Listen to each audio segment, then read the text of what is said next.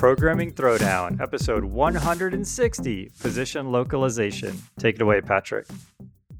Welcome to a nice ending in 0 episodes. So it's like a 10th thing, 160, 16 tens we've had. It's our sweet 16. That's true. Sweet Deca 16, I guess. Oh, I was trying to come up. Thank you. That was better. You had it now. So I want to talk about something that I feel was always loitered around. I remember it going back a little bit of a nostalgia trip, and then we're going to take it forward. So I'm going to give why I'm bringing it up, and then I'll sort of get into my monologue here. But I remember going back to, okay, not all the way when I was a kid, that's too far. But I remember going back to like the early 2000s and there being portable PCs. So not like a laptop. I mean, that's kind of been a thing, like it's kind of obvious, but I'm talking about something in sort of like, okay, so like a Game Boy Advance, Nintendo DS, that form factor. And the reason I'm bringing this up is the Steam Deck. So the Steam Deck is now sort of generally available. Just recently, it's been like, I think they're going to be in retail shops in Japan. I saw some cool pictures. And so instead of this hyped up, hard to get, big waiting lists, you have to pay over asking, the Steam Deck has come out. And I want to talk about, so I have one. I hadn't played it a lot, but now I've been playing it more and more. And I'm going to sort of talk about like my journey, but also this nostalgia trip of, I remember there used to be Sony stores, Sony retail stores. And there was a specific mall. I was older, but we were in the, this must have been, I didn't look it up. I should have looked it up, like 2001, 2002, 2003, that time frame. And you would go to the Sony store and they would have, the digital cameras. And they would have these little like Vio computers that had like little tiny keyboards and like a screen. And I never knew that. Before the iPhone, right before sort of on-screen capacitive sensing, so it was all like resistive touch. They didn't have a long life. There wasn't, data over cell networks wasn't like an everyday person thing. And so it just weren't all that compelling. Maybe if you had like a very specific use case, you would have done it. But for most folks, it wasn't super compelling. And I feel like, they kind of ran Windows. Maybe you could get one that ran Linux if you were an elite hacker or had some specific thing. But, they kind of languished around. And then the Steam Deck, for some reason, like captured my excitement. Maybe in part, it's just I have this belief that I'm going to be a video gamer, even though I'm not really a video gamer. I'm just a casual gamer. Like I play just iOS games or whatever. I'm not big on PC games. I hardly ever sit at my computer and play them. I do have one. It is not technically a gaming PC, but it does have a GPU. It is capable. I just don't sit there and play it very often. But I got the Steam Deck, and I already had a bunch of games.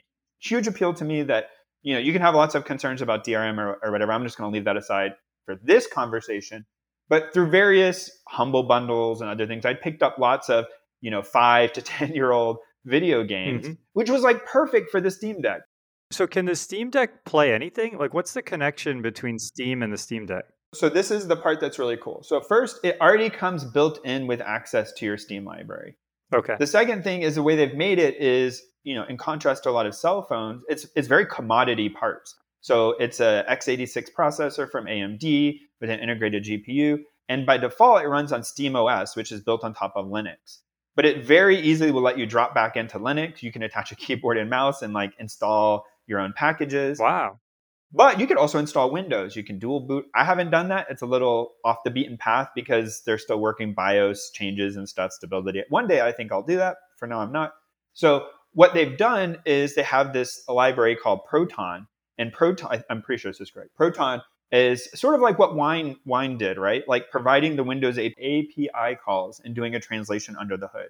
Okay. All of these developers have built all of these games. Most of them don't run on Linux sort of natively. They run on x86, but they make Windows or DirectX calls or whatever, and it can cause issues. And so there's this interface wrapper that they will run and detect it. And they also provide this mapping from the keys, and they have trackpads. They've done some really cool stuff on the hardware, but on the software side, it's super compelling. And so all these games just sort of like, they have ones that they've verified work, which is a huge lift on their part that they're like trying to go through and figure out ones that work. And there are quite a surprising number that work fully. Like they understand the Steam Deck. They don't pop up an on-screen keyboard that you need to type. Like they recognize, like you can use your gamepad to sort of enter. Got it. And because now there's a lot of cross-play with PlayStation and Xbox and PC, a lot of developers have these kinds of things in mind when they're building the games. But it's just really coming to its own. And for me, what I was trying initially was a few games like Dyson Sphere Program. I was really into that at the time. Like, I'm going to play this on my Steam. It was terrible. I hated it. It was not good. I just needed a mouse and keyboard. People use the trackpad. They have actually a community that owns like all these different customizations. So you can just go to the library and people have like reviewed key mappings where like different spots on the like little touch pads on the side correspond to different things. And hardcore users are probably hating me because there's an amazing in-depth like customization group who probably spend as much time like optimizing settings and like running plugins to sort of manipulate like under the hood things. I'm not that person. They're just like install a game and try it. It's very satisfying for those people, but it's a whole like dedicated hobby to do it. It becomes as much of a hobby as playing the game. Right. And some newer games like Elden Ring and stuff supposedly run really well. I'm too cheap to buy it, so like I don't actually own. It's too new. When it's like $10, I'll buy it, and I've got a big backlog. But what I realized was embracing sort of more casual games that I had just never played before. So like everyone raves about Hades. I'd had it on it's a great one. my Yeah. Xbox, but like on the Steam Deck, it just works great because it's sort of like a short run time, sit and play, but it's not something. I have some of those on my phone or my iPad that I'll try to play, like Dead Cells. But just like for me, having the gamepad and like, there's just a much better experience. How do you carry the Steam Deck? Like, it doesn't fit in your pocket, right? So this is the kind of thing you need like a backpack. You have very big pockets. You have those old Jinko jeans from like the 90s. Cargo pants. Yeah. So one of the things, they have a really nice carrying case that comes with it, but you're right, it's really bulky. So now though, that because there's enough of them have been moved and the community is sort of building up around it, you can actually get a variety of companies are making at different price points, sort of silicone like wrapper things that go around the outside, like rubberized stuff that have like hatches over the top to protect your screen. So it won't survive like a drop in your backpack, but if you want to just slide it in and not have your screen get scratched, you can put a scratch protector. They also have little domes that cover the control sticks so they don't get, knocked.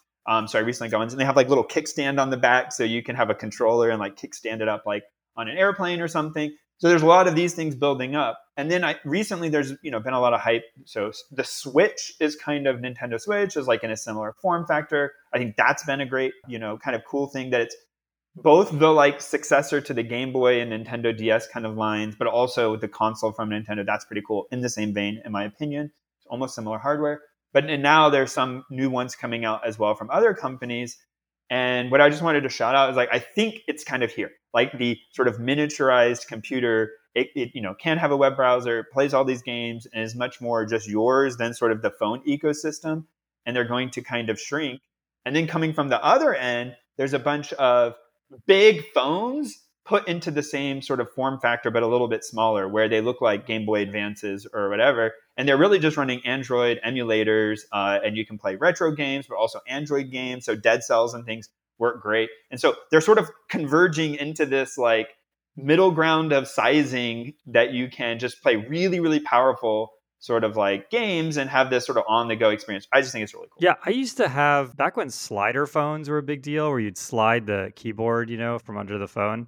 I used to have a phone. I don't remember what it's called. I think it's called I don't remember, but it was from Sony. And when you slid it, it was a gamepad.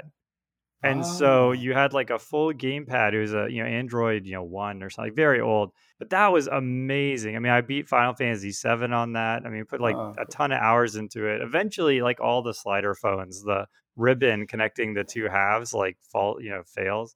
But yeah, that was phenomenal. The other thing that I was following for a long time, which sounds like the Steam Deck finally sort of cracked this walnut, but I was following Open Pandora, which was basically it sounds exactly like the Steam Deck. It ran Linux. The thing is, it was expensive and there were just always issues with it. And it just didn't have the level of polish for me to dive in. And it sounds like the Steam Deck's really got it. I think for me, like in part, it's not trying to be everything to everyone. Like, it's not trying to say, "Oh, this is going to be your laptop on the go," because people just have their phones. Like that's not a need anymore. But some people just don't want to have a gaming PC. And I know folks that are like, "Yeah, I have a video game," but like, I don't know, like, what would I'm not going to spend that much money on a PC. Now, go to the PC Master Race subreddit if you want, and like, indulge in your superiority. But there's a lot of folks who just aren't going to do that. And this is sort of like, I think, a good middle ground, right? Like, you don't necessarily take it on the go, like, if you're just going to have a few minutes, but you could take it on a trip with you. But you could also just play it on the couch or whatever. I think it's a pretty cool middle ground. And the sort of software stack that they're figuring out is really cool. Like all these Windows games being able to run on Linux. I think that's really awesome. Yeah, that is super, super cool. I'll have to check this out. It looks like it's around $600, 5 to 700 depending on the amount of storage you want. And the great thing is, like, it has really good support for the micro SD card. So I bought the smallest one, and I it isn't a problem for me. I just put a really big micro SD Oh, card. that is cool. Although not cheap, is also like I could take it to something else if I needed to, or I stop Right. using it. It's less of a commitment. So, Yep, that makes sense. all right, Very cool. time for the news. Well, I did not prepare the ordering very well, so I'm first up on No, the go news for it. article. All right, so I know Jason is somewhat of a retro video game enthusiast, so I'm Definitely. sure he's seen this person before. There's a YouTuber called Summoning Salt who just makes the most like straightforward. If I tell you what it's about, you're gonna be like, whatever. I'm not that like this sounds so boring. Which is just like in-depth exploration, like an hour-long video of how the timed speed running records of various video games fall over time. Yep, this guy's amazing. So he gives her a narrative history. He does all this work. I was watching the one about Super Mario Brothers 300%. So there's like all these different categories. I know nothing about this. I don't have any desire to do this speed running. I'll cover this. Okay, so Go for it. Go for it. in speedrunning, there's any percent, there's 100%, and then there's another one. I forgot the name of it. It's effectively 0%. So any percent means you just have to get to the title, the ending screen, right?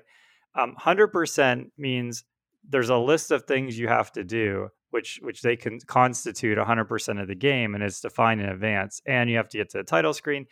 And then I think it's called mini percent, but basically it's a list of things that you're not allowed to do. Like for Oh. example, there's actually in Zelda 2, I think it's Zelda 2 or one of the Zeldas, maybe all the Zeldas, you can actually beat the game without getting the sword. It's really hard, but it's doable. And so there's like a speed run of I think Zelda 1 and Zelda 2 where you have to beat the game without getting the sword. That's called mini percent. So this guy has a variety. Some of the ones about like Mario Kart, very interesting. Games you've played, sometimes you watch a run and it looks like 75% of it just looks like very precise, like very like cool stuff. And then something will happen where he'll just walk through a wall. And you'll be Yeah. like, wait a minute, like what happened there? And so there are, I guess, like there's rules about what's considered like a glitch and what's like an acceptable glitch. And so like, oh, if you bypass the whole game, like to Jason saying, that doesn't really count. But if you're just like clipping through a wall, then that's okay. But what ends up happening is inadvertently, they talk a lot about video game programming. Like, oh, Mario runs at this speed in pixels, which is a fractional amount because that's what they decided. So there's this like sub pixel counter. And so what someone's doing is they're trying to control this hidden variable, get it into a certain spot, and then go do something so that they get the highest probability of like this thing, which is supposed to be random, like reliably occurring. And you just get into this very intertwined Yeah. combination of like, how and the 100% one, this one that I'll have in the show notes, or if you just you can kind of look up, is brutal because it's many hours long because you have to play every level, every mini boss, everything. And sometimes you get to the very last level and just there's something that's out of your control. It's just randomly the movement of this thing, and you could get a really bad random number generator, RNG, and like ruin a you'd have a world record run, get to 3 Yeah, hours in that's of right. perfect frame inputs, and then all of a sudden it's just trashed because you drew bad. Yeah, it's unfreaking believable. There's my favorite of all of this is I was watching I'm a big fan of the Final Fantasy games. I love the story and I was when I was younger and I had the time I would read a ton of fiction books and it really like kind of like touch that chord. It's kind of like you know what it did? It connected the fiction books I was reading to video games. Because up until Mm. then there was Pac-Man, and then there were fiction books which had this really deep plot and story, but were totally non-interactive, and they occupied like two different worlds. And Final Fantasy, as primitive as it was, on like the Super Nintendo or whatever, or the Nintendo, it like connected those two worlds, which was really powerful for me. So I wanted to watch a Final Fantasy 4, which is in the US is called Final Fantasy 2, that speed run. And I watched the any percent, which means you just have to get to the ending screen however you can. And so I'm watching this person's like, yeah, playing this like perfect game and doing things like you'd only do if you do what was coming ahead and everything, right? But then he gets to, this tower where this ruby gets stolen. which is about like a fifth of the way through the game, and the video is almost over. And I'm just scratching my head here.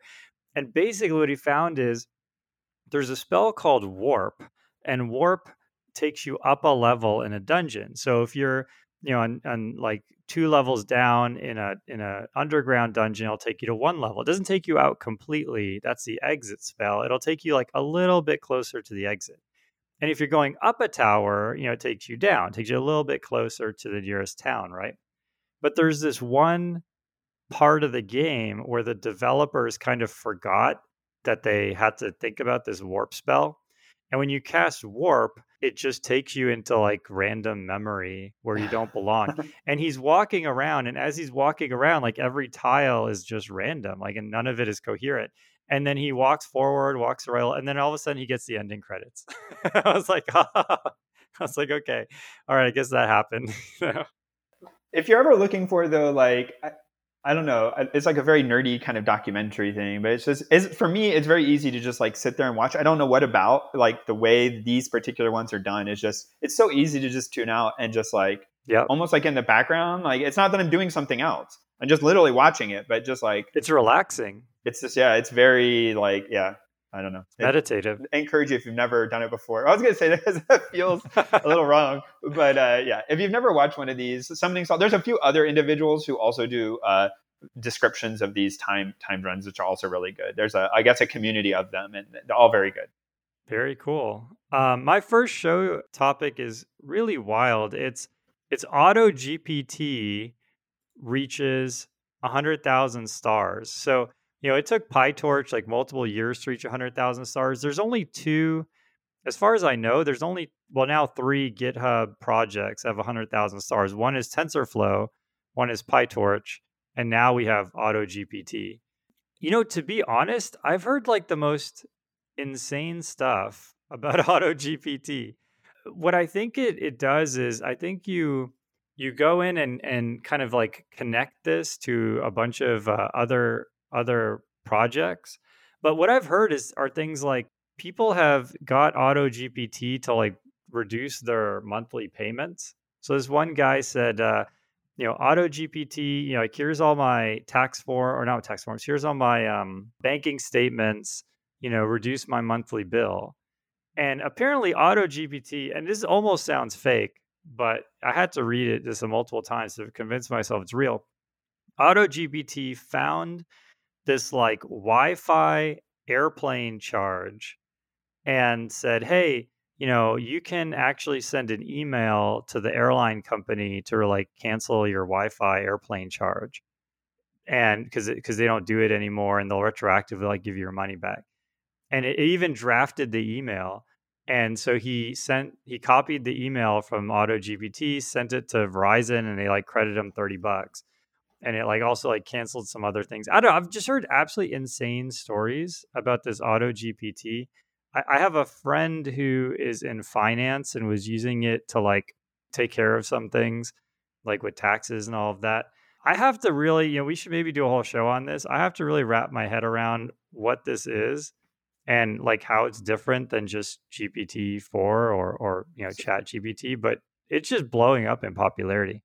Yeah, there's a few of these self-prompting GPTs. So I watched a video on one because I was curious as well. And they are mashing together a bunch of tools. So there's a couple of like infrastructure plays. So there's like vector databases, and there's a few paid and unpaid, and you can sort of connect them up to one of those. You can also just tell it to like do its work locally. There's various trade-offs depending on what computer you're on, like how much memory you can use. And we talked about like locally running some of these as well. And it'll use the like tokenizer from OpenAI. So you kind of plug that in and choose configure it on your computer. And it's not hosted. So different than going to like OpenAI and going into ChatGPT and typing something, you're like connecting it or hosting your own sort of infrastructure. And the one that I watched is more or less, and you see this like, oh, it built me a website or whatever. Mm-hmm. And you sort of give it a task list, like something it's trying to accomplish. So the one I watched was like, build me a healthy meal plan for this week. And so it tries to figure out, okay, what do I need to ask you to do that? And then it'll ask you some questions like, hey, what kind of food allergies do you have or whatever? And you're kind of giving it answers. So rather than, asking it questions, you're sort of saying, I want you to do these things. and it's figuring out what order to tackle them in. Oh, okay, I'm going to build you Thai food on Monday. And you can tell it to either go ahead and just do whatever it wants, or the mode I was watching, it was like prompting, hey, I want to issue a Google search for like best Thai dishes that are high in protein or something. Hmm. And it'll sort of figures out that query. It'll issue it off to Google if you tell it to. And then it sort of scrapes and parses the feedback and decides what to do next. So rather than you saying, hey, next I want you to do Tuesday, it knows, okay, I'm done with Monday. I'm going to go to Tuesday. Like, and now I'm building Tuesdays. Tuesday, I'm going to give you, burger and fries. And so like, I'm going to ask for something, and it could suggest for stuff it knows about, hey, I want to, schedule a DoorDash for you on Tuesday to like get, I know, McDonald's burgers. That's terrible. That's not very nutritional. But like, and this is where those sort of kind of, I want to call them like magical moments come in, where it's like, oh, that's really cool. Or I wouldn't have thought about that, or Right, whatever. And right. it's this sort of like more of an assistant thing rather than a, chatty agent on the other end.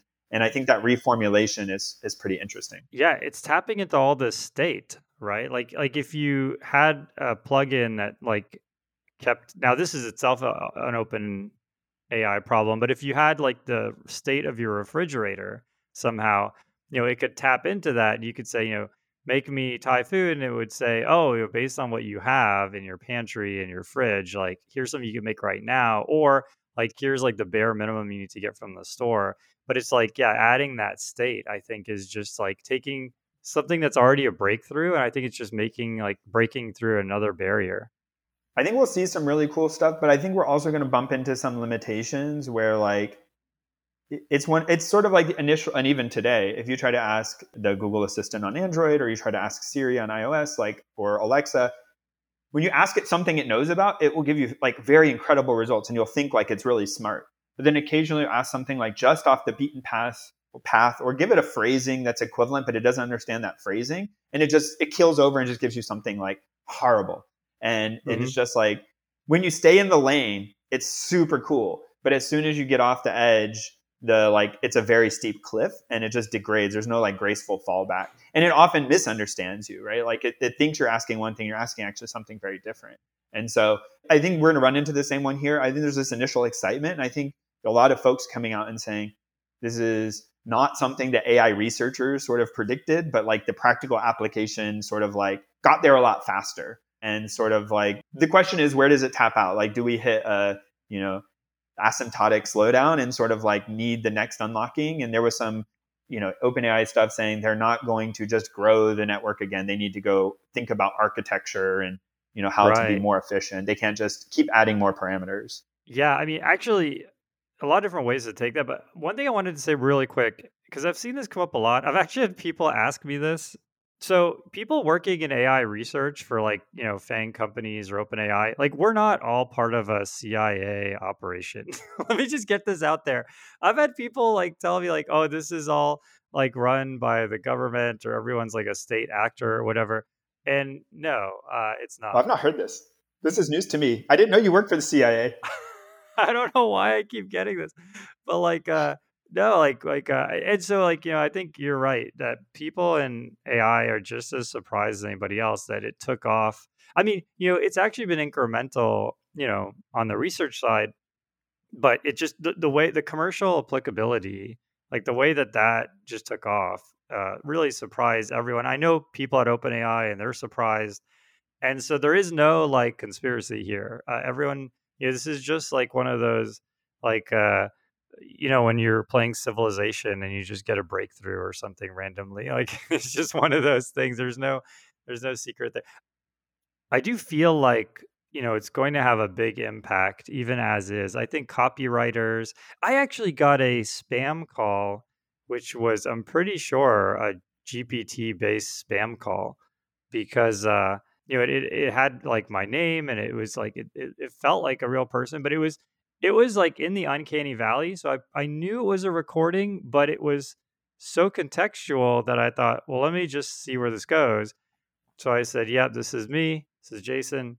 And then it like went off and like said this whole monologue, and I couldn't interrupt it, and I hung up. But like, that first part I think was actually done by like that's more text to speech, I guess, than GPT. But I guess we're just getting to the point where like I think it's really going to have, like, all this research you've been doing is really going to have some effect on the world, which is kind of wild. And like anything, it's going to have, 1,000 positive effects, 999 negative effects, and hopefully it will be slightly better at the end. Okay, we could dwell on this, but I'm going to keep us moving because I have a lot of thoughts here. So my next is, I guess I could have made a book a show, but whatever. Here it's here in the news links, which is build your own database from scratch. And this is free online, but they also have a print version that you can purchase by James Smith, who actually has a couple other similar style books of build something from scratch. I will disclaim, I haven't, this is why it's in the news section, not the book section. I haven't actually read this book yet, but I did skim through the topics. I have it as like my perpetually growing list of bookmarks, which is worse than Nice. my Steam backlog. But I'm trying. I want to kind of go through this about how do you start with key value store, B trees, that kind of stuff, move to relational queries, query planning, query execution. What I will say is, I took a database course in college. I feel like it missed a lot because it kind of went into what is that called? Sort of relational algebra stuff, whatever. That I just really, I wasn't going to be an academic research. It wasn't interesting to me. Yeah, this is a total blind spot for me. I mean, I use Oh, databases, but I have really? no idea how. Oh, I'm about to talk about you. Hold tight 1 second. But I was forced to learn SQL as well as part of that, like the practical portion of the course. And then I kind of forgot about it. I did a bunch of embedded work, and it was nothing. Then when I moved to Silicon Valley, one of my early jobs required me to write a lot of SQL and really learn sort of joins. And I'm by no means an expert. But what I realized after learning it is even if you're not going to use SQL day to day, and people who don't, I've begun to realize there's people who are very scared of it or slash don't know it. And so they'll do anything they can to not have to write a SQL query. And then people who know it are just like, oh yeah, I'll turn one of those out for you, no problem. And there's Mhm. this wrap, and we've had a series of really great interviews with people trying to kind of say, stop worrying how this like 10-year ago mentality that if you have a relational database in your stack, you're doomed to not scale. Like this is not a problem that it used to be. It's Right. still something to consider, but there's a lot of workarounds for it. There's a lot better tech stack now around it. But a lot of people, not that you've sort of self-incriminated, but kind of like fell into this, like, I'm not going to write SQL queries and I'm going to use this crutch excuse that like, Well, wait. I'm not that. No, I use the SQL query. I just don't actually know a lot about how databases work under the hood. under the hood. Oh, okay. All right. Well, then you're not the one I'm talking about. We'll get to you in Okay. a second. No, I also don't know how it runs. And I'm not a great SQL query writer, but I know enough to like get it done. And I think there's a lot of unlock there that happens when you sort of know how to do joins, you know how to do where clauses, and just, yes, you could do it in Python. That's what everyone says. Oh, I could just do it in Python. I could just open this and open that. But if you're going to do a bunch of ad hoc queries, like many of them, and each of them are sort of ephemeral, you just want to do them once, get your answer, and be done. And you're never going to run it again. You don't really care about it. There is a value to having a bunch of data crammed into a database. I'm going to refer to this in my tool of the show. But just, that style of data available so you can run your analysis and get out. Not everyone has to do that, but it occasionally comes up. And sort of just writing a Python script takes a lot longer because you can do more. It's more flexible, it's more powerful, yes, but that's not what you're looking for. And so a lot of people are really hesitant. I found, for whatever reason, from traditional CS backgrounds, it's like a stigma, I think, from database administrators from a while ago. Like no one wanted to get into that job. They didn't appreciate that job. I have a ton of respect for those people, but I think it was a thankless job for a long time. Hmm. I think that's changed. And anyways, that's well off topic. I think I'm really excited to check this book out. Like you said, Jason, I know what B trees are. I know that they're used in databases. Yep. I get sort of the vague thing, but how is indexing done? How are relational queries like optimized? This is super fascinating to me. I would love to learn more. And it feeds into my like general diatribe about like, hey, embrace SQL, stop hating it. Yeah, I actually I'm in exactly the same position where so many people do Python or even C or C++.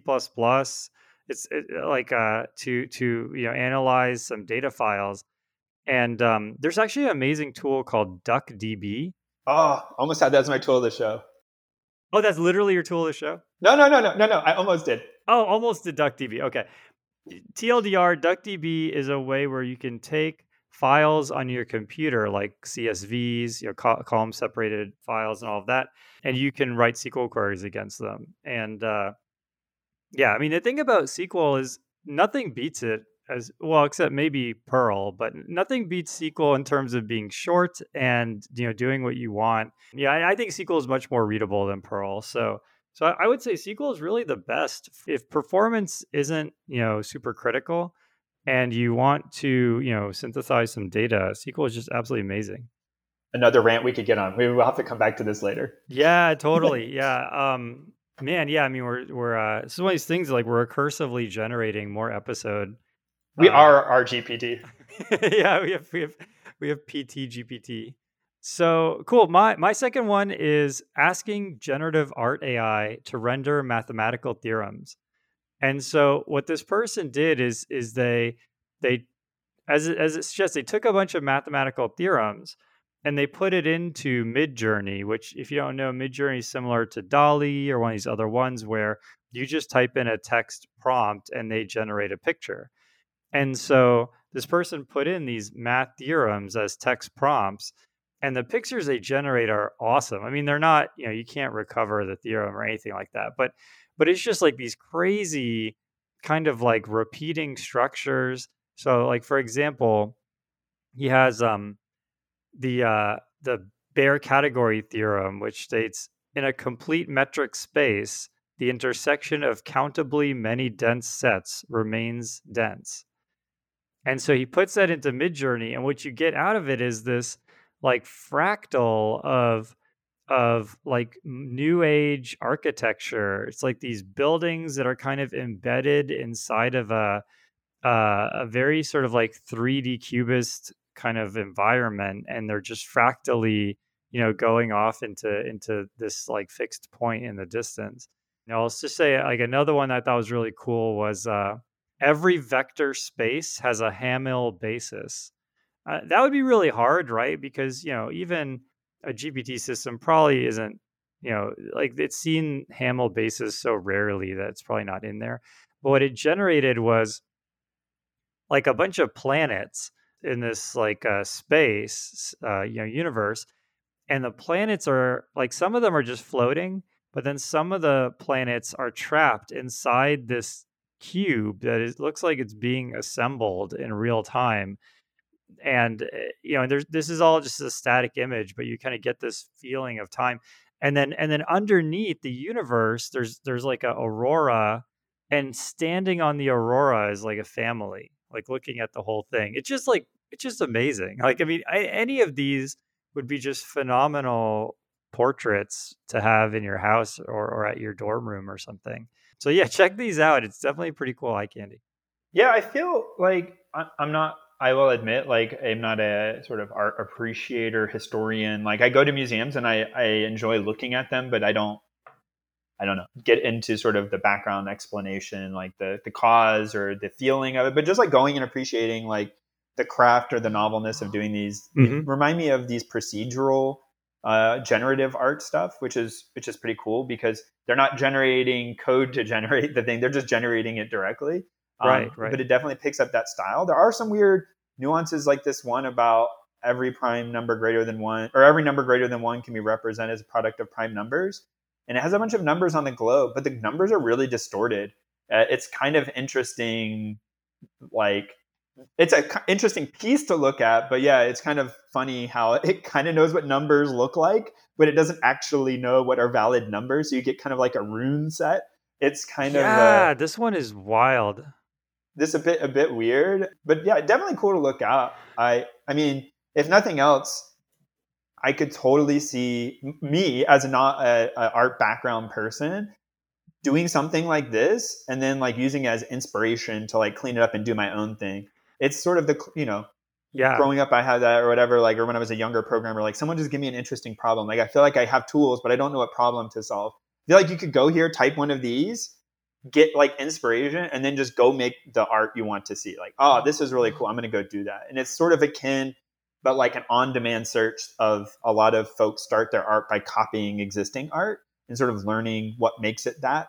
And so I feel like this could be the same thing, except like you're not copying someone, so you don't run into the same like what's derivative versus like plagiarism. I have a mind-blowing idea, okay? Okay, all right, let's go. So, if anyone does this, I don't have to be like get shares of your company, but I at least want to get added on Twitter. So here's my idea. Okay, it's a little bit creepy. It's one of these things. It's like you can't tell if this is creepy or cool. You tell me, Patrick, creepy or cool. So you get a digital picture frame, like a digital portrait, right? So like imagine like a large canvas portrait, but it's a big screen, right? And so you hang that up on your wall, and it's got a microphone, and so it listens to your conversations, right? And then in some privacy preserving way, Hand wave.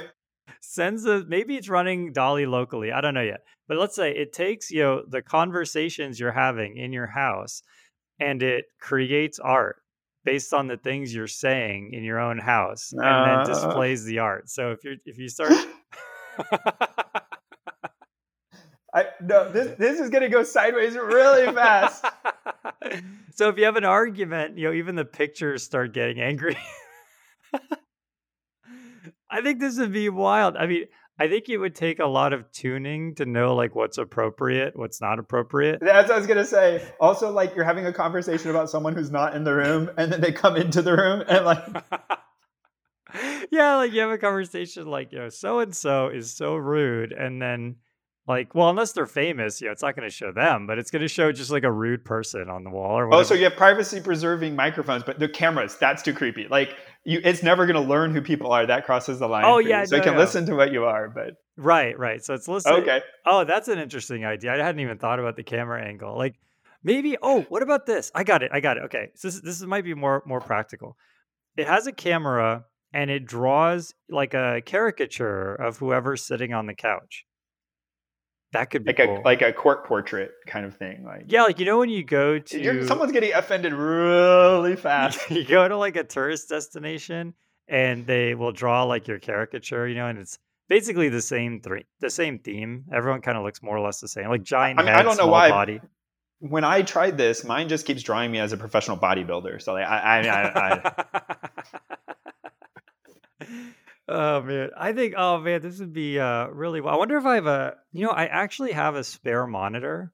I wonder if I could mount a spare monitor on the wall in the living room and actually make this. I mean, I guess you have to add us on Twitter if you do. Or add us on Twitter is like you add all of Twitter. Oh man, yeah, that's awesome. All right, we'll go to book of the show. Book of the show. My book of the show, actually, speaking about retro, is an app. I think it's on iPhone, but it's definitely on Android called Fighting Fantasy Classics. So, for people who don't know, there were a bunch of books called Fighting Fantasy books made by Steve Jackson and Ian Livingstone. And they're basically choose your own adventure books, but you need dice. So, you have to bring your own dice. And along the way, you occasionally have to roll dice and certain things happen. And you can actually get to a point where, you just roll badly and you lose. But there's also an adventure sheet. So the idea is you would Xerox the adventure sheet to make a copy of it, and you would keep track in the adventure sheet of your equipment and your health and all of that. And so based on the choices you make, like you might make a choice that says, lose one stamina or roll the dice. And if it's, 10 or less, you lose a stamina. And if any of your attributes go to zero, that's it. So if your skill goes to zero, you're kind of just like incapacitated. Your stamina goes to zero, you're dead. I think your luck could go to zero and then you just lose every luck roll after that. And so, the books were amazing, really great stories. There were about 400 sections. There'd be multiple sections in a page. So, at the top right, there's sort of the page count, but instead of going 1, 2, 3, 4, like one page might be, 1 through 7 or something, because it's 7 short things telling you, like, go to the next section. I loved these as a kid. I thought the stories were great. A lot of really interesting themes that I think they're really exploring. Nowadays everything is either, zombies or World War II or, Space Marines. But, in a lot of these fighting fantasy books, there are some really exotic, worlds that they were putting together here. Some became tropes like Space Assassin, but then other ones, I'm trying to remember one of the more esoteric ones. There was one, I think it was called battle with evil, but evil was an acronym, EVIL, or it was like date with evil. And it was basically this like technocratic future where everyone has crazy augmentations and stuff. So I loved it. And anyways, with this app, you can go and buy all these old books. And so I think it's like a dollar or $2 a book. The app comes with one for free.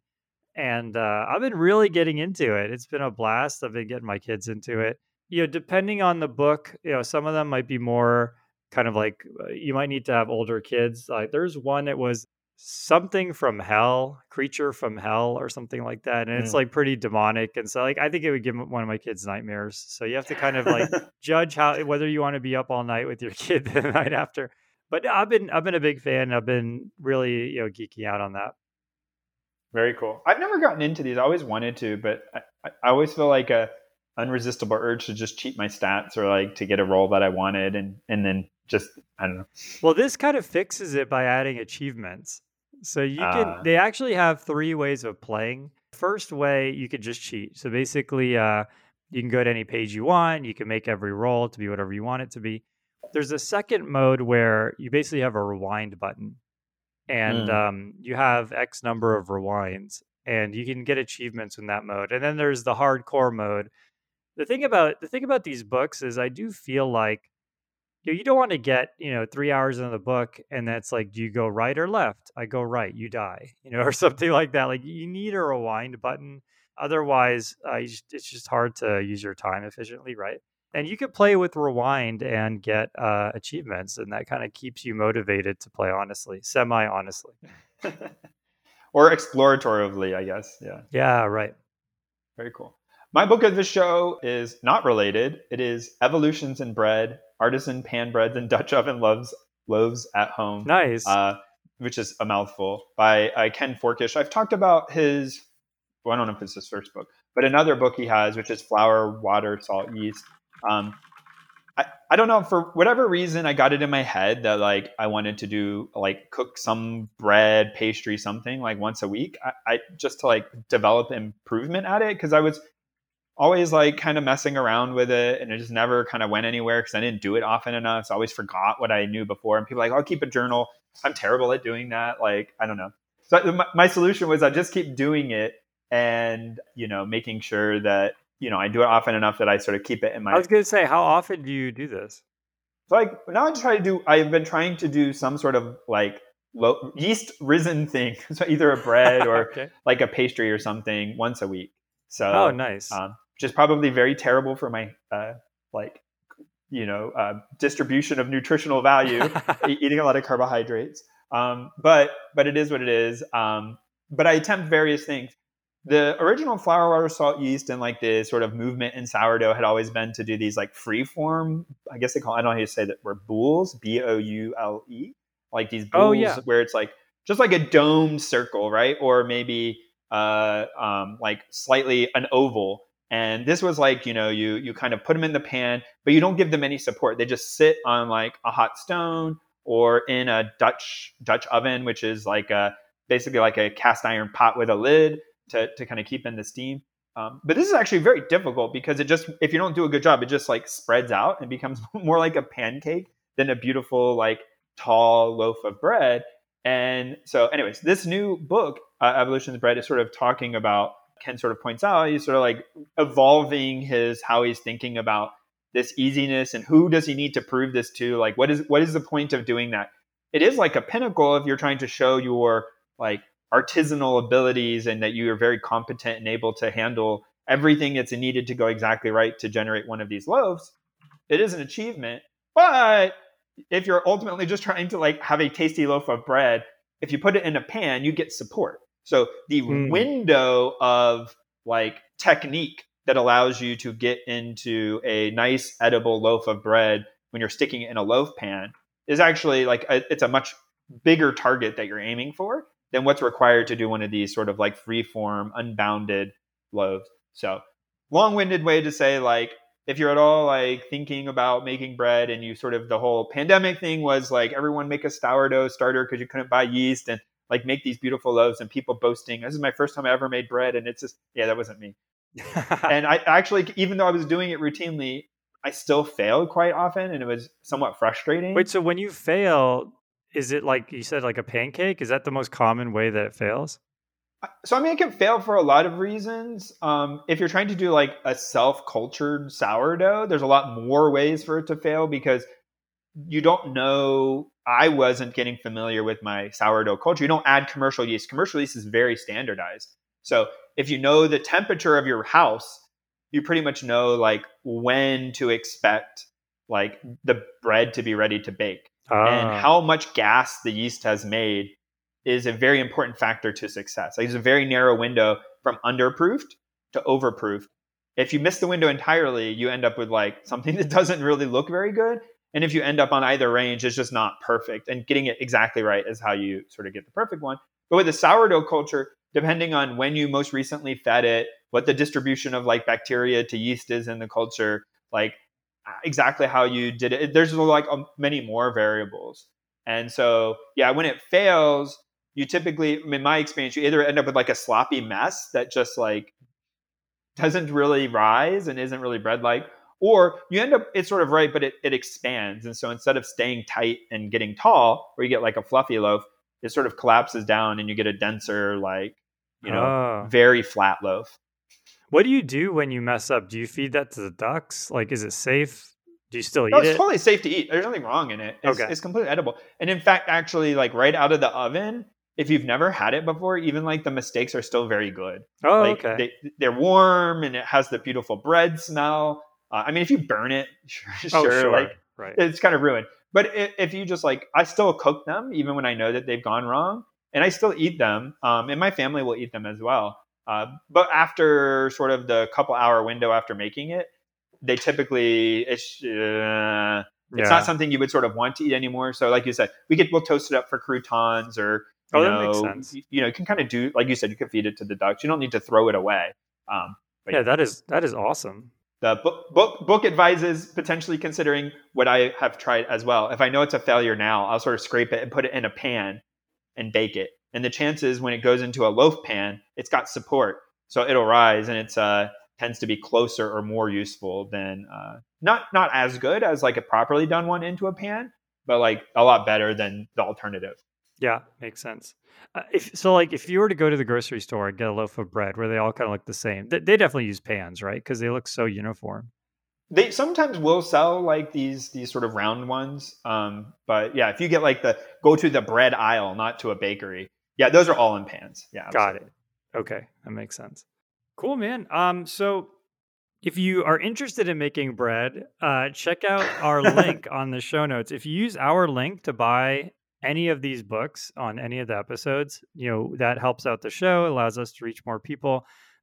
If you, whether you do that or not, if you also want to support the show, you can follow us on Patreon. So that's patreon.com/programming throwdown.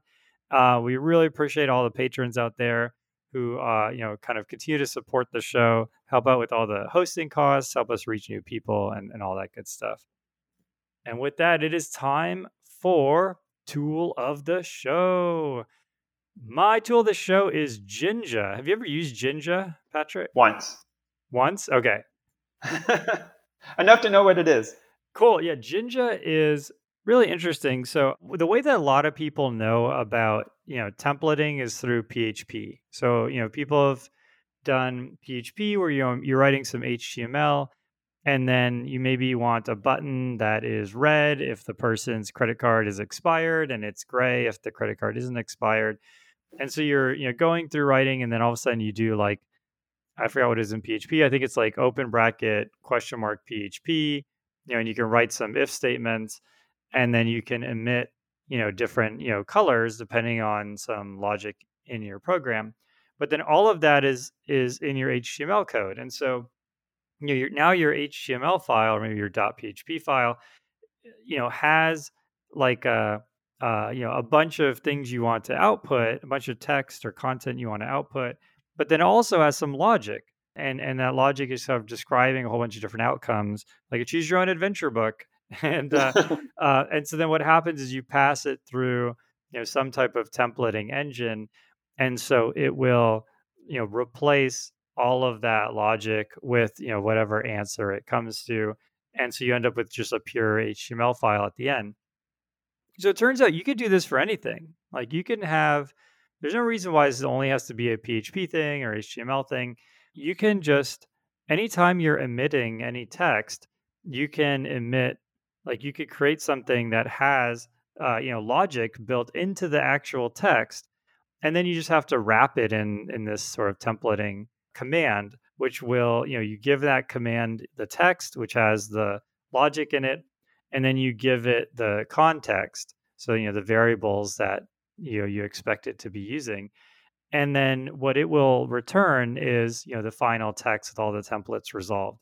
And so there's actually a lot of places where, either you're sending text to somebody, you're rendering text on a website, even if you're running like building a command line app at the moment. And so the command line app is, writing a lot of text to the console. You could put all of this logic in Python or C++ or whatever language, but it starts to become really cumbersome because now you have sort of this disconnect where you have, a lot of your content sitting in one file, but then you have all these, rules to manipulate it in the other in somewhere else. And templating engines kind of solve that in a really elegant way. I was looking at, I needed to do something like this pretty extensively. I looked at a lot of different options and I found Jinja to be really quite nice. I used a combination of Jinja and afterwards I did a regex, kind of a post processing step.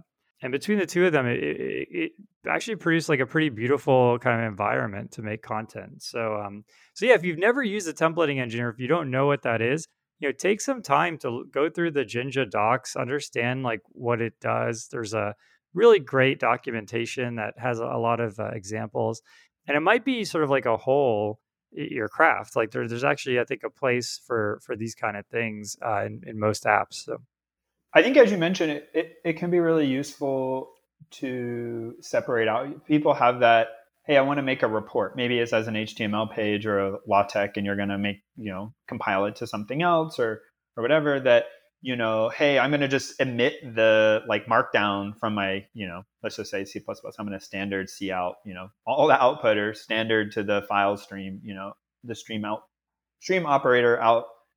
But then you end up with this like nasty coupling. Like your code doesn't really want the data to live in it like that. It's sort of ugly. It doesn't work that well.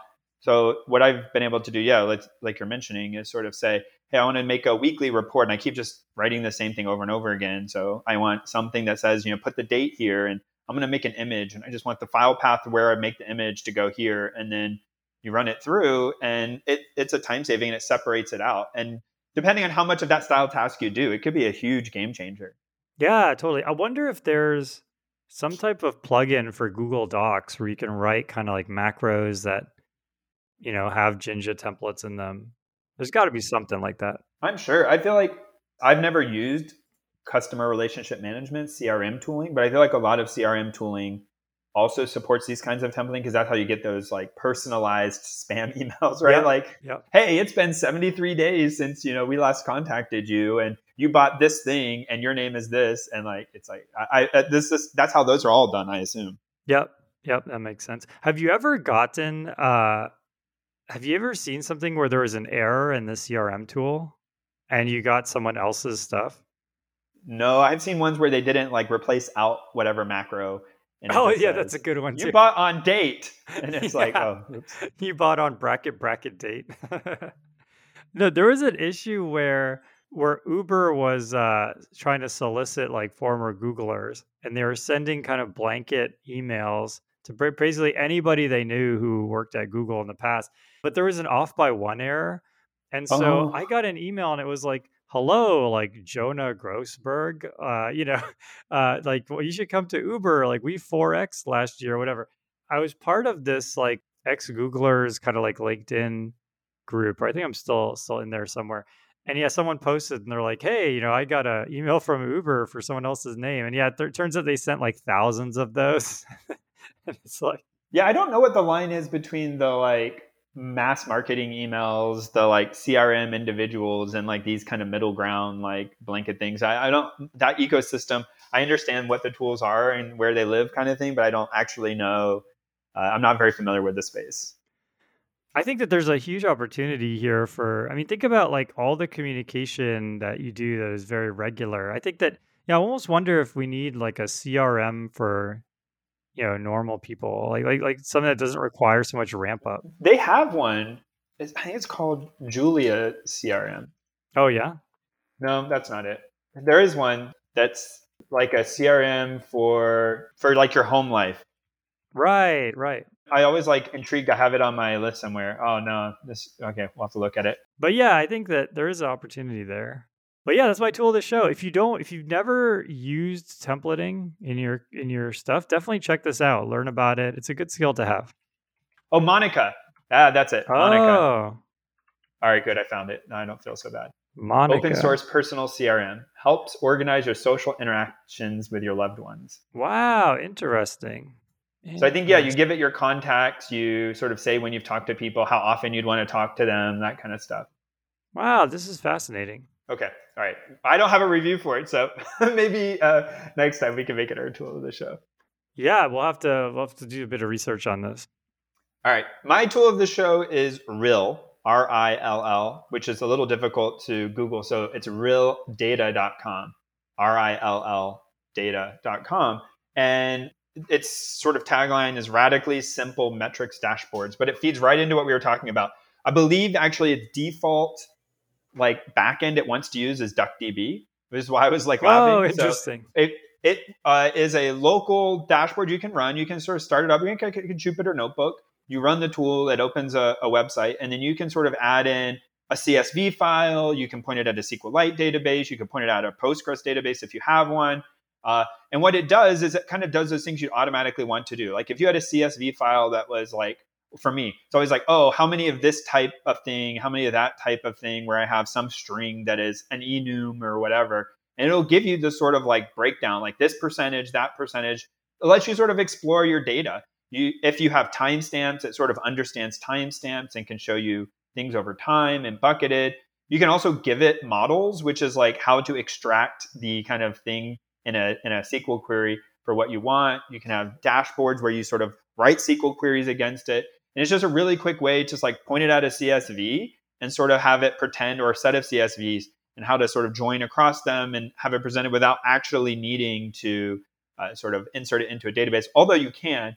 And I think DuckDB is different than like SQLite. SQLite sort of focused on the transactional, Right. like single user thing, versus I think DuckDB's focus, which it's more on this sort of like streaming log of data just dumping out, and you're sort of aggregating and doing analysis. And there's sort of this distinction arriving between the two approaches, and there's a lot of trade-offs here. Yeah, go ahead. I think DuckDB is read only. And so because of that, they could do a whole bunch of optimizations. Okay.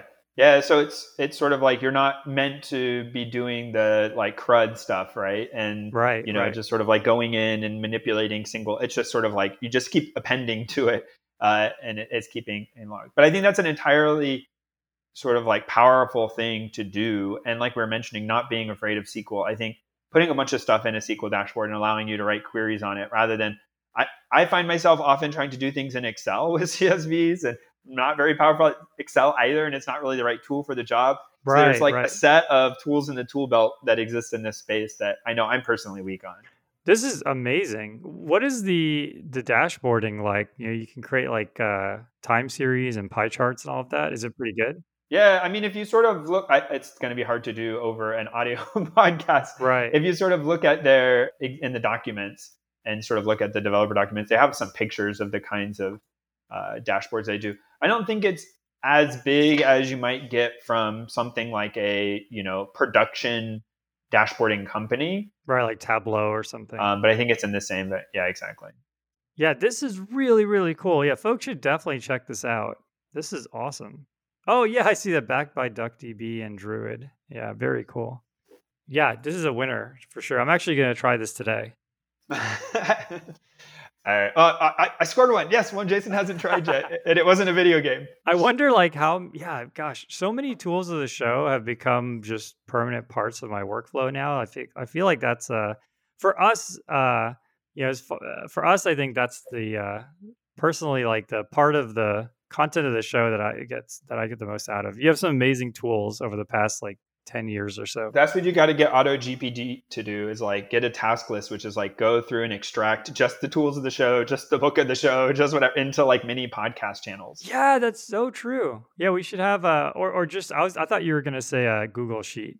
Like it'd be awesome if GPT could scrape programmingthrowdown.com and put all the tools of the if you do this. No, but people want to listen to our rendition about why it's such an amazing. Oh yeah, even better would be if it put the MP3 like timestamp or something, like some deep link into the MP3. I don't know if that's even a thing. Okay.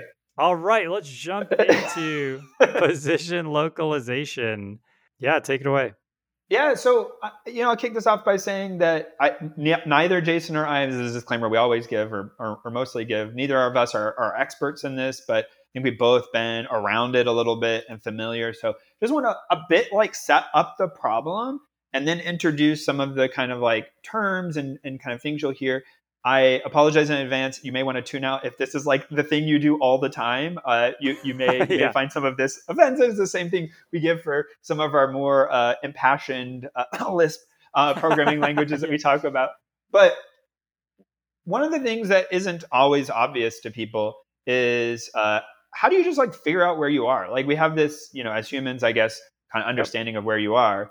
When we start talking about a phone, let's just talk about a phone. Like how does the phone know where it is?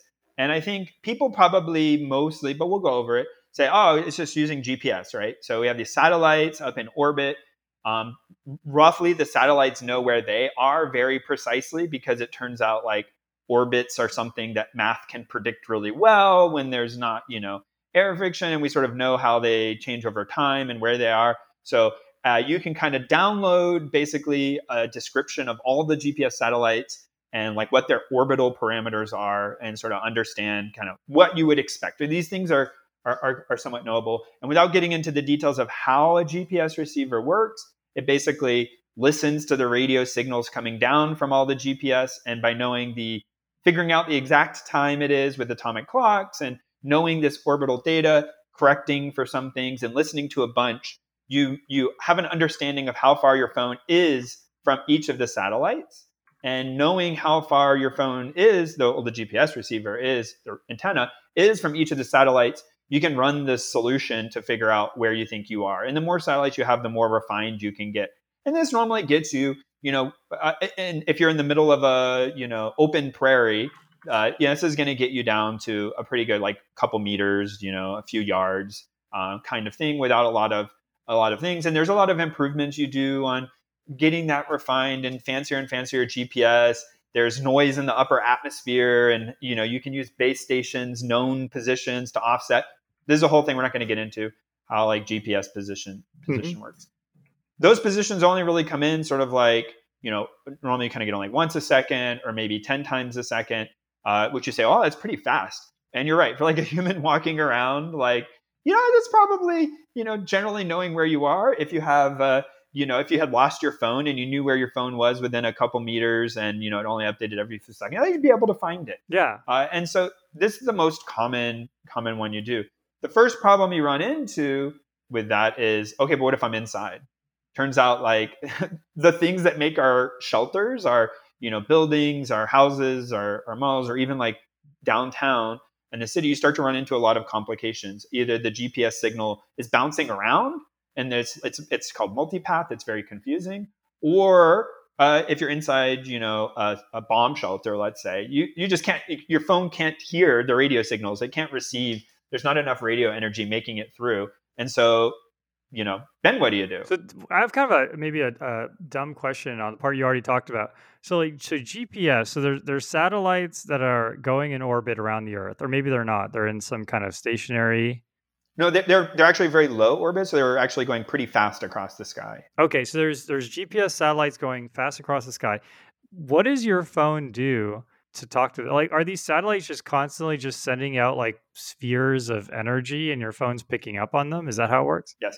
Yep. Okay. So they're all broadcasting a set message basically at a specific rate. And as you pointed out, from radiating out from the antenna, an antenna has like a specific kind of pattern for strength. But basically, it travels at roughly the speed of light in a bubble.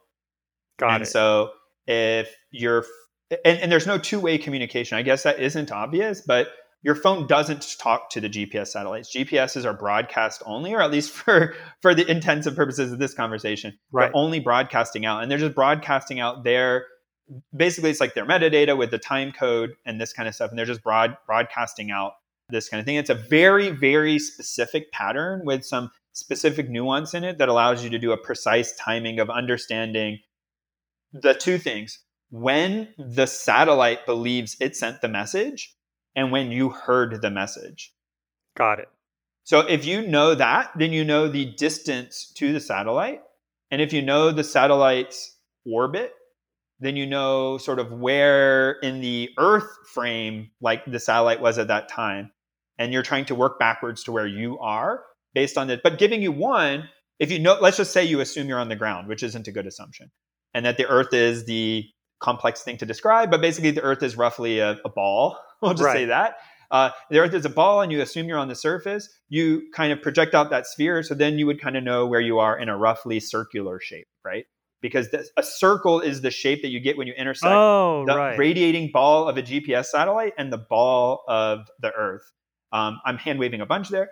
If you had another one and you knew another distance and you intersected all three, the ball of the Earth, the ball of satellite one, the ball of satellite two, you would sort of know where you are instead of on a circle, the sort of 2 points on the circle, where is the intersection of all three. So if you imagine Right. taking a Right. circle and intersecting it with a sphere, right? Because you know the distance, you know sort of like what those 2 points could be. Yeah, so I think it's like every time you intersect, you eliminate a dimension, right? So if you have Yes. two three-dimensional things and you intersect, you get a two-dimensional object, in this case, a circle. And then when you intersect the circle with something else, you get a one-dimensional object, which are these 2 points on a line. And then if you could do a third one, I guess at that point you would get a single point or a fourth one or whatever Yep. it is. Yeah. Yep. No, you're right. Except that we have to work backwards a little because that first assumption that you're on the ground and that the earth, and that the Earth's sort of surface is flat, is actually horribly untrue. Right. And so, like, you could be in a plane, you could be on a mountain, right? Like any of these things. And so, you actually want one additional one. And so, to eliminate, so that you don't have to start with the assumption of that you're on the surface of a, ball. And so, Oh, I yeah, see, I see. Yeah, you're right. So if you don't have the earth, if you didn't make a ball out of the earth, like if you left that one out, then you make up for it just by having more satellites. you could do the same thing. So you start with one satellite, you're on a sphere, then you say the second one, now you're on, yeah. So it's just you start one back. Got it. Right. Cool. And so this works incredibly well. There's a ton of nuance about refining so eliminating the dimensions is sort of first step. And as you get more and more satellites, you sort of reduce your ambiguity, but only to a point, because then there's sort of issues with listening to these signals and understanding like how precise can you measure that distance. So you're not actually getting a point, you're getting sort of an uncertainty, and the uncertainty is depending on, like, for instance, if the satellite is down on the horizon, it's traveling through more atmosphere and it's more ambiguous, versus if it's straight overhead, that's really good for you. And just like a variety of other factors that give you a sort of blob of uncertainty that's shaped in a certain way. And you can do various techniques to kind of like squish it tighter and tighter so that Right. you know better where you are. And none of that works as soon as you can't see the satellites. So before we go into satellites, I guess while we're on that topic, we should go to one other thing people kind of know about, which works roughly in the same way, but it'll also work for indoors, which is what I described works great, except if you've ever used an old satellite receiver, or today, if you use like something that doesn't have a cell phone antenna or a Wi-Fi antenna in it for this purpose. So like I have a little drone, like a DJI drone. You take it outside, and it takes a while to acquire satellites. It sort of says acquiring satellites. Right. Right. I had this old Garmin that did that. Yeah, exactly. And the reason why is it has to kind of receive these messages, do a bunch of disambiguation, and it takes a while to sort of update itself, to learn the new corrections to all the orbital mechanics, to kind of all this stuff has to take place, and it takes a while. And as you said earlier, if you're inside, there's Yep, nothing you it can will do. just never finish because it doesn't ever get a radio signal that it's just sitting there listening for. And so there's all these techniques for helping figure out where you are a lot quicker. And then you know what to listen for, you're resolving ambiguity. So one is if you have a cell phone antenna, you can do the same thing with cell phone towers. So cell phone towers are very Mm. precisely location known. They don't move around a lot, right? Because installed on a giant tower. Right. And so you can use cell phone antenna location and relative strengths to do effectively the same thing, right? It's very similar, but you're using, instead of just the message and the timing, you're using signal strength to estimate how far away you are, because the signal attenuates much quicker. It's not broadcasting from space. Right. And then when you move inside, it turns out you can also do the same thing, but cell phone towers are a little harder. They're not really inside, a lot more noise. But it turns out we installed a lot of mini cell phone tower equivalents, which are Wi-Fi routers. And so a long time ago, people learned, oh, okay, we can go around, and most people don't move their Wi-Fi antennas around. So if you sort of understand where all the Wi-Fi, there was, I'm not going to sort of name companies, but several, some court cases, some other stuff where it turned out people were recording what network name and router MAC address and stuff were coming, because they were trying to understand. They were taking this survey. They knew where they were. They could sort of estimate where the Wi-Fi router was by looking at it over time. And then if someone else saw it later, you would basically have some database which shows you this special number router with this name is at this location. And sometimes it would be wrong because a person could have moved it in their house or turned it off. But if you have enough of them all over the place, this becomes helpful. So this, along with some other stuff, allows you to more or less do the same kind of thing, but inside as well, outside, and sort of an additional input.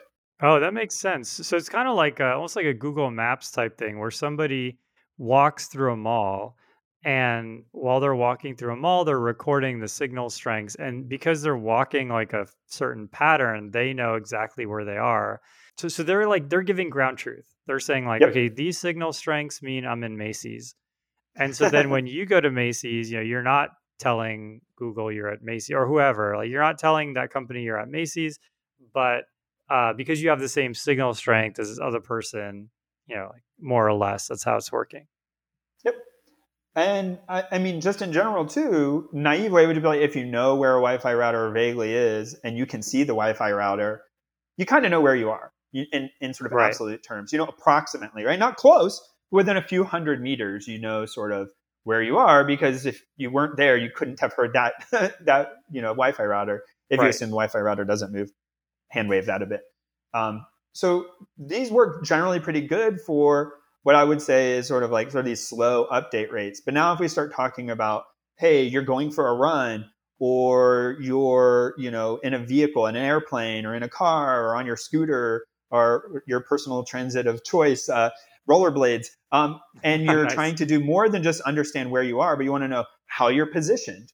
So like if you're on a watch and you're trying to measure like someone's steps, you're trying to say like, how is the arm position, Hmm. changing over time? And then this is where you start to add other sensors that don't give you your absolute position, they give you a relative position. And the relative position is just at each timestamp how you've moved, basically, how you're oriented or how you're accelerating. And the things that do that, we call those inertial measurement units, IMUs. And you have little gyroscopes and magnetometers and accelerometers and these tiny, tiny little chips. That fascinating video, actually, you can go look it up. I think it's by, if I recall, Breaking Taps. I've not talked about this before. He does this whole thing about MEMS, these microelectronic machines. Oh yeah, I don't know if I've seen that one, but it's amazing. Yeah, it's like how they move relative to each other. There are actually these tiny vibrating pieces of metal inside of these that are etched out, or silicon, I guess. They're etched out and doped in a certain way, and how they move relative to each other allows you to take these measurements with, it's not no moving parts, but not moving parts as we traditionally think about them, like things sliding over each other. There's just these little tuning forks, basically, that are vibrating around in your watch. Yeah, it's And so amazing. those can run much faster, hundreds of hertz, 100 hertz. Like this is really easy. So you get a faster update rate. Now you can kind of see where we might be going. If you want a very precise positioning, you're mixing the two, right? So you know where you are kind of globally, you know how you're oriented, also now know how you're changing over time. So you can say between two positions from GPS, how did I move? How did my, these recordings, how did they move? And if you do integration, but integration here just means adding up the sort of how much acceleration you had over how much time, tells you, you kind of double interpolate it, you add it twice, you accumulate these. And what you're getting is you sort of take one position and then you add it up.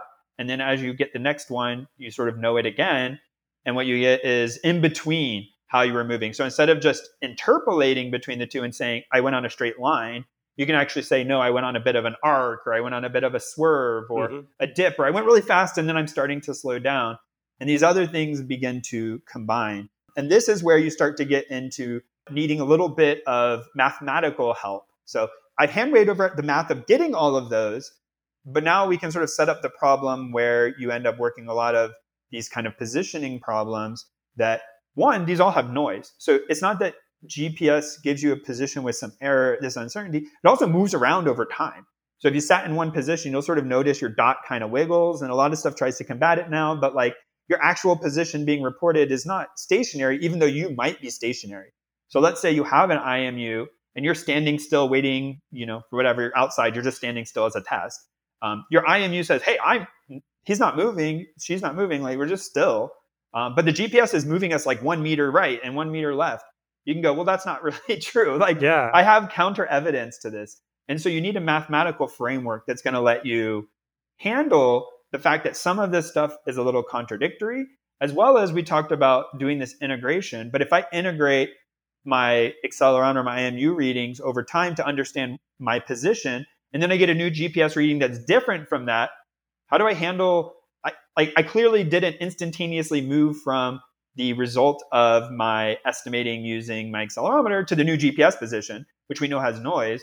So how do I smooth all of these together and benefit from the sort of pros and cons of each of these? And that's where you start to enter a lot of the mathematical framework of this part of the problem. Yeah, that makes sense. I mean, you're getting samples over time, and so the error is going to be different each time, right? Because it's drawn from some distribution. And then you're right, you have all this sort of contradictory things going on where nothing's going to be exactly true. Hopefully that they line up, but yeah, you have to have some way of resolving. There isn't like it's not like you just overwrite one with the other. They're both sort of contributing like some amount of evidence. That's right. And so the one, and I'll just, there's several here in variations, but the one that is like the topic everyone has probably heard is Kalman filter. So when you hear Kalman filter, most people have heard of this. It's useful for a variety of other things as well. I won't get into mainly because I'll say it wrong, like what exactly it's trying to do. But this is where that tool comes into play. And the tool comes into play in understanding. I'm going to not use the mathematical words because I am groaning already at people I know who will be upset. So if you sort of say, hey, I have a certain kind of distribution that my GPS error gives me, the variance of that signal, if you have an understanding of that and you have an understanding of the kind of noise in your IMU readings, the Kalman filter is a structure, a framework to allow you to take those known things in advance, add them to the construction of the filter, and then you have a sort of, I got a new measurement, I have an update. I'm making a prediction about where I'll be next time based on that. I get a new update. My prediction was wrong. How do I update my internal state so that I'm combining between the two? So I have an error number coming in, which is a number coming in, which is noisy. I trust it a little. Okay, how do I update where I think my position is using that, that number? And how much does that differ from where I thought I was going to be? Refine my internal state a bit so that over time I'm sort of adapting to this. And you mentioned earlier sort of ground truth. The reality is you don't actually ever know the right answer unless you sort of after the fact take a survey or do some very complicated something. You're not really going to know. And it's also not really that important exactly Yep. where you were. So your goal isn't to get better. Your goal is to say, hey, I'm going to try to do the best I can with the information I have. And Kalman filter in its various forms allow you to sort of do that, allow you to say, how do I do this? Predict, update, measure, understand the various performance of my sensors, put them all in together and sort of not just do a hacky, which is what I would probably have done, which is like take my GPS number, do something, take my IMU number, do something. It's just one sort of call into a class that handles all of it, right? You're Yep. telling it in advance what it is, and it's able to kind of take care of this. Yeah, totally. I mean, I think the thing that's nice about Kalman filters, as opposed to us trying to like hand code something or using a neural network or something like that, although there are now like deep EKFs and that's a whole Oh separate no! topic. Wait, what? But yeah, um, but common filters are they work off of the covariance. So if two approaches are always wrong in the same way, then you won't end up sort of overcompensating. Like let's say your GPS and your accelerometer, they're always, I'm making this up, but they're always sort of biased to the east. Like when one has an error that's too far to the east, the other one also has an error that's too far to the east. So like you have to think about all the pairwise or covariances. So you have to think about, if you have 10 different sensors, you have like 10 times 9 different, kind of relations there that you have to like keep track of. The common filter, works off of those, covariances that it accumulates over getting a lot of samples. And so it's going to take care of that for you. And so it's extremely powerful tool. Did we ever do a show on KF? I don't think we did. I don't know. I don't feel like it. It's always one of those things that's always like just past my like feeling confident to talk about or use. We should do. I know we both know who I'm talking about. There is a person who we should try and get on the show who we know who is amazing at this stuff. I'll give the really TLDR, but we should do a show on this. But there's something called a Gaussian process. And the idea is you have a bunch of inputs and you assume that they're normally distributed or Gaussian distributed. And so that just means if there's going to be an error, it could just as easily be smaller or larger.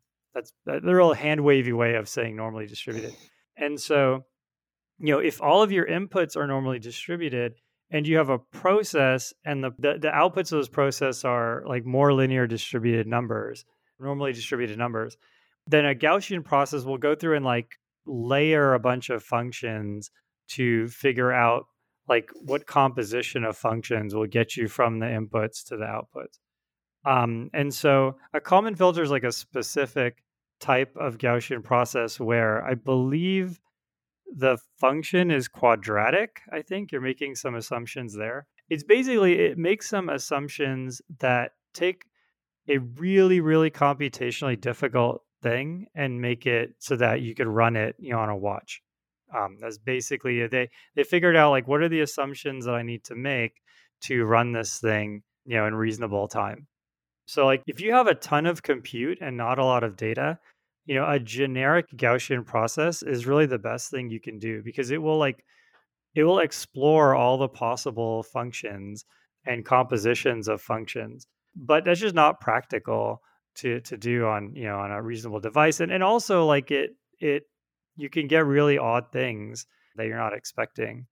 And so a Kalman filter allows you to set really level expectations and on good compute. Well, we should do a whole show on it, but it's an amazing achievement. So I basically have one more sort of like category of things to talk about just in this introduction, sort of like drop a bunch of terms and then run out the door. And that is like when we talk about these things as well, what we've been talking about right now, I'll describe as, and this means a lot of different things to a lot of different people, but real time, right? Like I'm trying to decide right now where I am. And as Jason mentioned, using computationally efficient mechanisms because you want to do this potentially on something that doesn't have infinite power. And so you're trying to figure out where you are right now. You don't know where you're going to be a minute from now or a second from now. You don't know any of that information. And that's pretty different from if you say, hey, I have a recording of all this stuff. Like I went for a run and I get back, and this is not how they do it. I'm just saying they could. But if you go out for a run, you collected all your sensor information. And for instance, you started and ended at your house. Well, then I know, for instance, I can put a constraint that at the beginning and the end, the two positions must be equal to each other because I went through my front door. And so if you snap those two together, then you can backwards like make offsets along the whole thing so that you sort of get a reasonable answer out. And you kind of call this like a batch process. You batch up all the data and you process it at once. And at any point in time, you can look ahead and you can look back for certain milestones or things you're looking for. But what if you need to do something similar? Like, what if you wanted to impose constraints, but while you're going in real time? Like, hey, I'm running past a fountain and I ran past the fountain again. Like, I knew that at the time. Like, I don't need to wait till later to know that. And there are some techniques that use that because one thing we've not talked about is if you sort of watch any of the companies trying to do sort of robotic vehicles, if you look at little robots that move around interior spaces, they have need to kind of do something in addition to just figuring out where they are. They also need to figure out how to move around the space and how to understand that there's, hey, I'm a little tank treaded robot that's going to serve Jason a very refreshing milkshake when he starts Ooh. to get hungry because his auto GPT asked it to. And so, like, the tank is in the other room, but it needs to know he left his sweater, in a pile on the ground to avoid it, right? So it needs to understand where it is, understand the world around it, how to maneuver.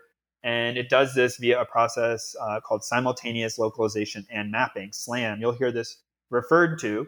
And it uses some other things, but it all kind of fall in line with what we've already been talking about. So it can shoot beams of light out and measure distance using beam pulses of light to a wall or to to the ground. It could use the same thing with ultrasonic sensors, like a kind of bat chirp. It chirps and then hears the response back, and it's getting all of these distances to objects, to the wall. It can use its camera to understand things, and all of these become what I said, these sort of constraints. So, for instance, if it goes in a circle and comes back and sees the same spot it's been before, it knows those two things must be like equal to each other, right, in space, even if there had been some drift and it didn't initially think they were. And so you get these events that occur, you input all these different measurements, and you're at the same time building an understanding of the space where you are and where you are in that space. There's some Udacity courses that go over this and like some of their autonomous driving. They have like a class about it. I'm pretty sure they are free, or at least were free at some time because I watched them I and I think they're definitely didn't free. pay. Yeah. Okay, cool. They have a whole discussion about a lot of these topics. So if you want to go like next level deep, they have stuff where they talk about common filters, they talk about SLAM. They have actually, I've seen it, some data where they give you input and tell you you're a little robot. And they talk about things we didn't talk about here, like particle filters, how Yep. to sort of understand multiple hypotheses about where you are. And as you're getting new input, how do you build a framework where you're incorporating it? Definitely would recommend checking that out. And it's pretty cool because they have some data. You actually can try to do this for yourself in a simplistic thing without having to integrate a radar onto your milkshake delivering auto GPT tank. Yeah, no, Slam is amazing. Again, it could be a whole show, but it's just fascinating. I think the way to think about it is you sent out a little ray out of your camera, or it's passive, so it doesn't not literally this way, but you've collected a ray of data and it's red. And so you know that like if I was to shoot out a little ray that there would be a red thing there. But you don't know the depth, right? And so you say to yourself, well, somewhere on this ray is some red pigment, and then you turn a little bit and you look and you say, okay, now I have another ray. And if you have a lot of rays of red that all intersect, then you say, oh, like this area in 3D, this is red. Maybe it's a part of a wall, a red wall or something.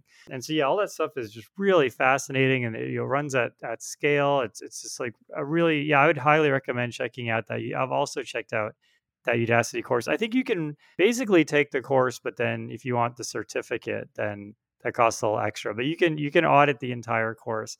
Really amazing stuff. I think so now, if you pull out your phone, if you go to, Google Maps, Apple Maps, here, any of these map apps, and you see the blue dot there, now you have an idea of all the work that's being done on your phone to put that dot in the right spot. It's really remarkable. And you also know, just one last recap, because a lot of people have asked me this. If you're downtown and the dot's bouncing all over the place, you also know why that is, because the satellite energy is reflecting, off those high-rise buildings. And now it says it thinks you're, further than you are, and so that it accidentally draws that sphere larger. And so now it's trying to reconcile that with all this other data, and so you kind of find yourself either bouncing around, or it says you're going east, you're going north. Like that's all because of that. This is a fun topic. This has been a good show. Yeah, this is great. Definitely, send us some feedback if you do want to, folks out there in the audience. If you want us to cover Slam or KFs or stuff, we could definitely do that. Just let us know what y'all think. It's great to get the feedback. There was somebody who posted on Patreon. I don't know if Patreon feeds are public or how this works, but somebody posted saying, they watched our show. It gave them the tools they needed to get into like some coding boot camp, and now they're a C++ Nice. developer, which is amazing. Oh, Again, I don't know if the Patreon stuff is public, so I don't want to say your name, but that is amazing. If you're hearing this episode, major props to you. Definitely makes us feel good that we're able to help you out there, which is really cool. And yeah, definitely send us emails, post on Patreon, and it's always great hearing what folks have to say. thank you, everyone. Yep. See you later.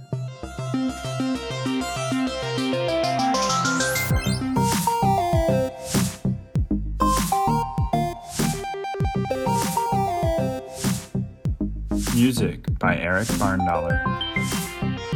Programming Throwdown is distributed under a Creative Commons Attribution Share-alike 2.0 license. You're free to share, copy, distribute, transmit the work, to remix and adapt the work, but you must provide attribution to Patrick and I, and share alike in kind.